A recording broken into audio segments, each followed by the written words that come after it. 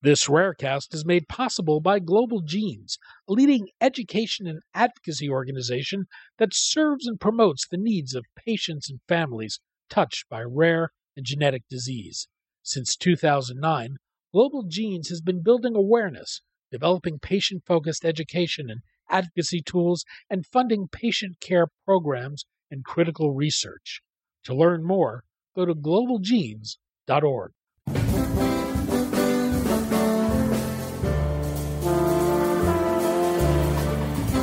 I'm Daniel Levine, and this is Rarecast.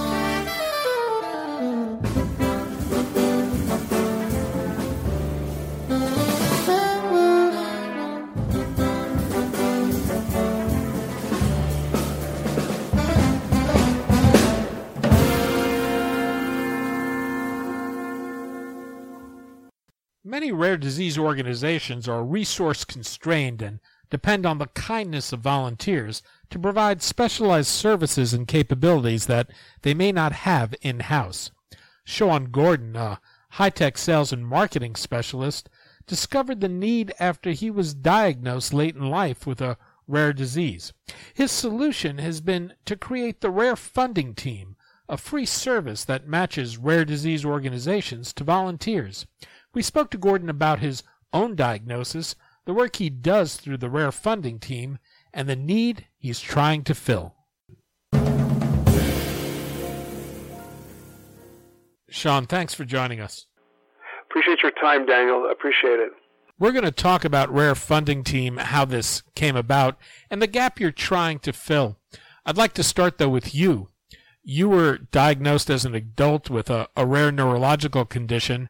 How did you come to be diagnosed? So, my disease is adult polyglucosan body disease. As the name suggests, it's a disease that afflicts people as adults.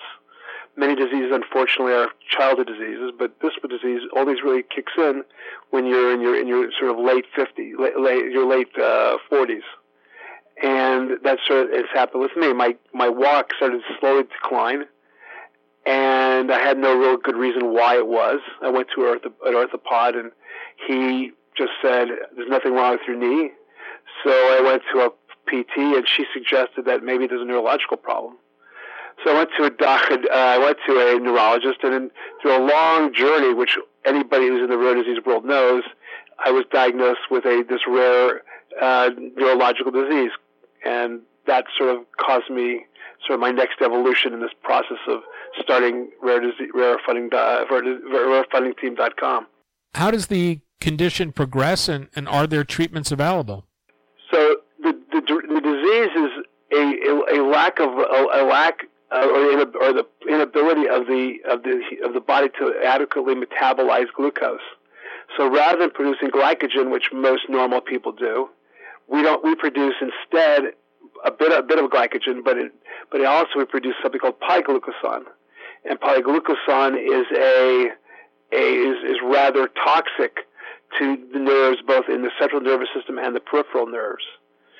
So what happens is you get usually the three problems that most of the sufferers have. Number one, and most common, is they have bad gait. We walk very poorly because the muscles aren't the brain and the peripheral muscles don't communicate well. Number two, most of us have problems of urological problems. And number three, some in a very rare cases, there's problems of dementia. So those are the three things. And to date, there is no cure or even treatment. All of us take medicine to sort of handle some of the problems of gait problems or urological problems. One promising element is that we're having a local trial here in Israel to find it, not to cure it, but just as a treatment. So there is no treatment as to date. What was the process of you becoming engaged with rare disease organizations, and how did your perspective of the rare disease world change with your diagnosis? That question really relates to the question you asked before. Was I got it is really the gap that I saw in the marketplace or in the community. So when I became diagnosed with this disease, it really put a name to a problem that I didn't really know about, which was my gait was declining over time. So because of my declining gait, I had to go on long-term disability for my job, which was in sales and marketing for high-tech companies. So when I left that work, I decided to, what am I going to do with my time? I have some experience in marketing and sales. So I then wanted to use that experience to help the rare disease community. And I noticed from talking to a lot of people in the community that there was this gap between the need to communicate digitally through the web, through Facebook, through mobile, and the ability and the lack of talent or resources that many small rare disease organizations have. So through the engagement with the rare disease organization, through meeting with them on the phone and in some cases meeting them personally, I really got a massive sort of high communicating with people due to the amazing energy and passion they have to help their fellow man. So that's how my perception changed. There are some large and visible rare disease organizations, but by and large, many organizations are started by people or parents of children with a rare disease. How would you describe the landscape from an organizational point of view? So because I'm looking to help, there's a sort of a general perspective that there was sort of large and small. I mean, there's probably everywhere in between. My sort of the area that I typically deal with are the smallish organizations, because the larger ones already have resources, internal resources to websites to do digital marketing. So I typically work with the smaller ones that have very limited resources, both in terms of human resources or financial resources, to be able to create a great digital marketing story. So from my perspective, the communities the organizations are much smaller. We're talking about moms. We're talking about, just today I was on a phone call with a woman who she herself has a disease, and she's really a one-man or one-woman band, and she connects with organizations all over the world. So those are the kind of people that I usually work with. As you looked at these smaller organizations, how would you describe the need? So I think there was a phase that a lot of the rare disease organizations sort of knew they had to come out with a website. They knew they had to come out with a Facebook page. But now the chips are much higher. Now they have to have a very high-level page, a very high-level social media presence. And so I think we're sort of like, I think on the next, as we're the phase 2 of the digital marketing world by these organizations, is they have to now kick their game up a little higher. And that's where the resource constraints are really coming in. Because they threw something together at the first phase. Now the quality of their product is much lower than the market in general. And because the market in general has much higher expectations, so these organizations also have to have high expectations. And number 2, because a lot of rare disease websites are news-driven, new breakthroughs, treatments, trials, it requires these poorly funded and poorly resourced organizations to keep up with the news. And that takes a lot of effort on their part. And also, needless to say, with the need to put things out on Twitter today, Twitter moves very, very fast. So it requires a lot of attention, a lot of resources to feed the digital marketing beast. So those are some of the things that I'm seeing that these organizations are challenged with. You've had a career in high-tech sales and marketing. How did your own professional background figure into this, and what led to the creation of the Rare Funding Team? So because I was in marketing and sales, I sort of saw the world in those terms. There was the old expression, for a man with a nail, everything's a hammer. So I saw the world in marketing terms. I'm not a scientist. I'm not an academic, so I couldn't really contribute to the world, to the rare disease world through any scientific knowledge. So all I had was my marketing and sales experience. So I thought by bringing that to the table, I could help them. And it really was even strengthened by a conversation I had with a executive director of a very large rare disease organization. And he suggested that given my experience, my background, this is something that these are his roads I can make the most impact. How do you describe the Rare Funding Team, and what does it do? So it's I envision it in one way, and it's slightly, I would say, changed since I started about 14 months ago.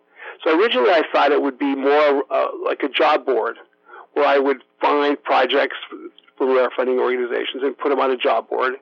And then volunteers would then go on the site and they would it would be just almost of a job board where people would sort of find each other on the platform.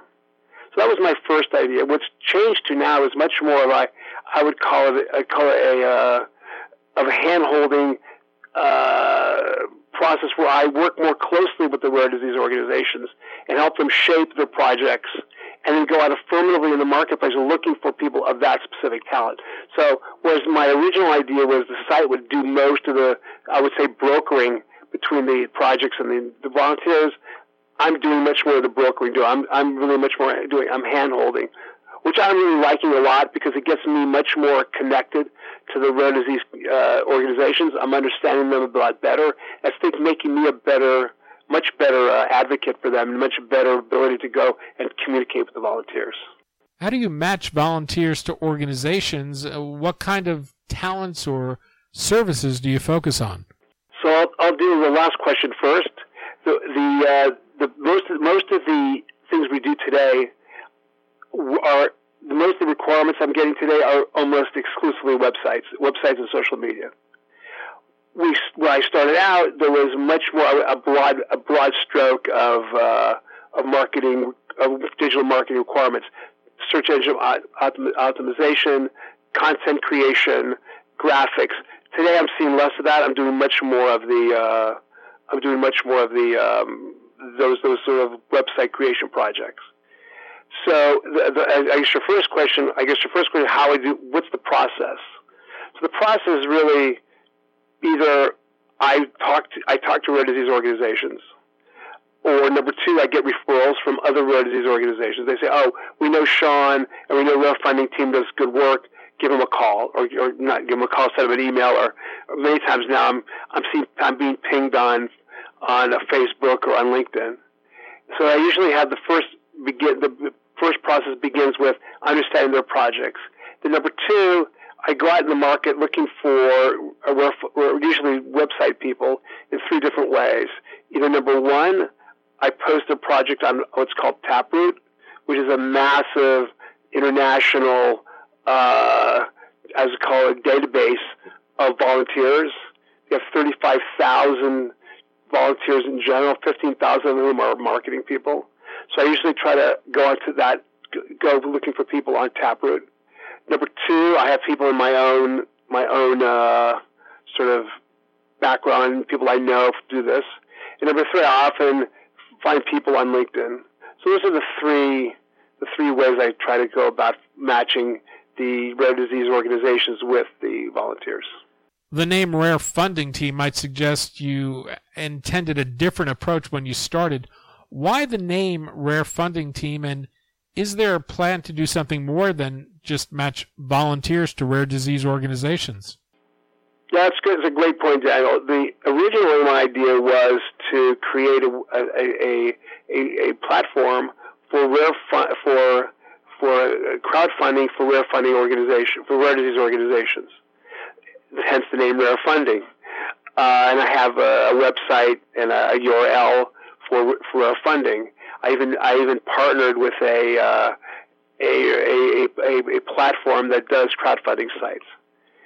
As I was going about kind of trying to get some background and get some ideas on how to do that best, as I mentioned before, I ran into on the phone a gentleman who runs a large rare disease organization. He suggested I drop the rare funding element because there's a number of modalities today that already do that.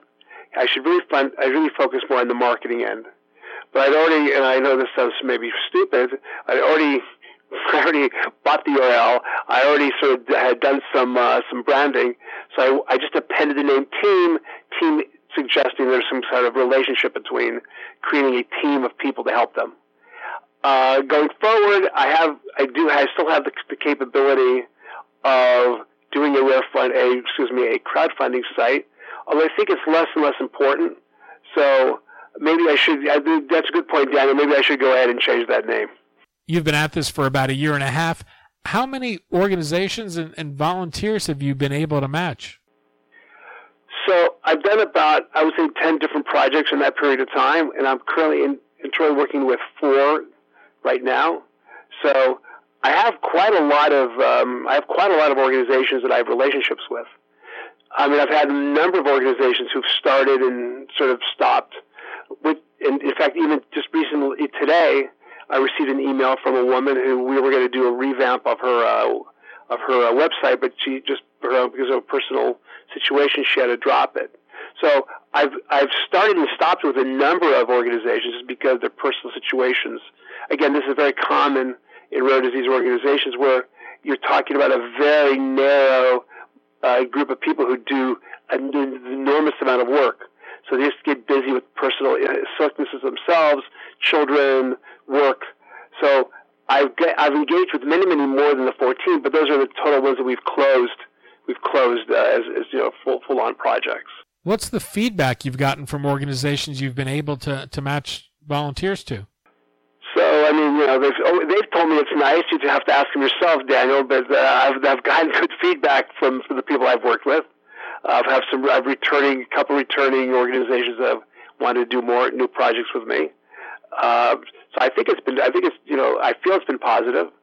I know that many of them, I'm sort of like the organization of last resort, because many organizations just don't have a place just don't know where to go for this kind of volunteer support. So many times, even if I've been helpful, even if I haven't been able to find a volunteer, but just helping them over the phone work through their projects and try to focus them, I think they've gotten benefit even when we didn't complete a project, just helping them frame the project in a better way, understanding the marketing process a little bit better. I think that's also been helpful, even without a completed project. What do you hear back from volunteers? Do they find something qualitatively different about doing this type of work for a rare disease organization? Yeah, I mean, I have a couple of people that I'm more, and I'm not, I mean, the number of people I've worked with, they sort of do it, we just sort of say goodbye and that's it. But a number of people, mostly friends of mine who I'm closer with, love working together with the rare disease organizations because they're so nice. I mean, many people I'm talking to are professionals in business, and oftentimes, that's not to say all people in business are not nice, but they're not as appreciative as these rare disease organizations. Are just so appreciative of, because again, we're the organization of last resort. There's really not many places for them to go to get these resources. So again, when they work with people, they're just very happy and very appreciative of all the work that they dedicate to them. How can an organization or volunteer reach out to sign up for the service? So, thank you for asking. What they can do is really connect with me by email on sean.gordon@rarefundingteam.org, and I'll return their email. We can connect over the phone. They could just leave a phone number for me. They can go on Rare Funding Team on Facebook. So those are the sort of two modalities, and then we can make a phone call. I usually have a first sort of introductory phone call, talk about if they're a rare funding organization, what they're looking for. If it's a volunteer, we can find out what they've done, and what their time constraints are, and what their expertise is, and then we can go from there. And there's no cost for this. This is all volunteer. There's 100% volunteer. The rare disease organizations pay nothing. The volunteers obviously is volunteer, and I, as my organization, receives no money. Sean Gordon, founder and chief volunteer officer of the Rare Funding Team. Sean, thanks so much for your time today. And thank you very much, Daniel, for your time as well.